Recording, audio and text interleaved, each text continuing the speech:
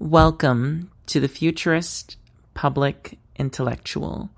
Last week, the Supreme Court decided on two related cases, Twitter v. Taamneh and Gonzalez v. Google. In Twitter, the plaintiffs alleged that Facebook, Google, and Twitter aided and abetted an ISIS terrorist attack that occurred on January 1st, 2017 at an Istanbul nightclub. A unanimous court decided that the plaintiffs did not present a sufficient case to impose secondary liability on these tech companies. The Supreme Court also decided in Gonzalez that Section 230 of the Communications Decency Act of 1996 need not be decided because of the flimsiness of the plaintiff's aiding and abetting claim against Google. While Gonzalez involved a different ISIS attack, the court found the cases to be materially identical in the facts, so they were decided together.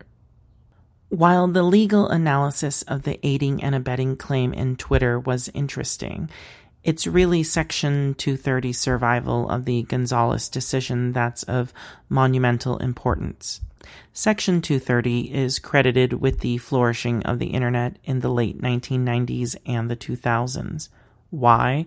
Because Section 230 is a safe harbor law that provides statutory immunity from liability that might arise from the actions of an internet service's users.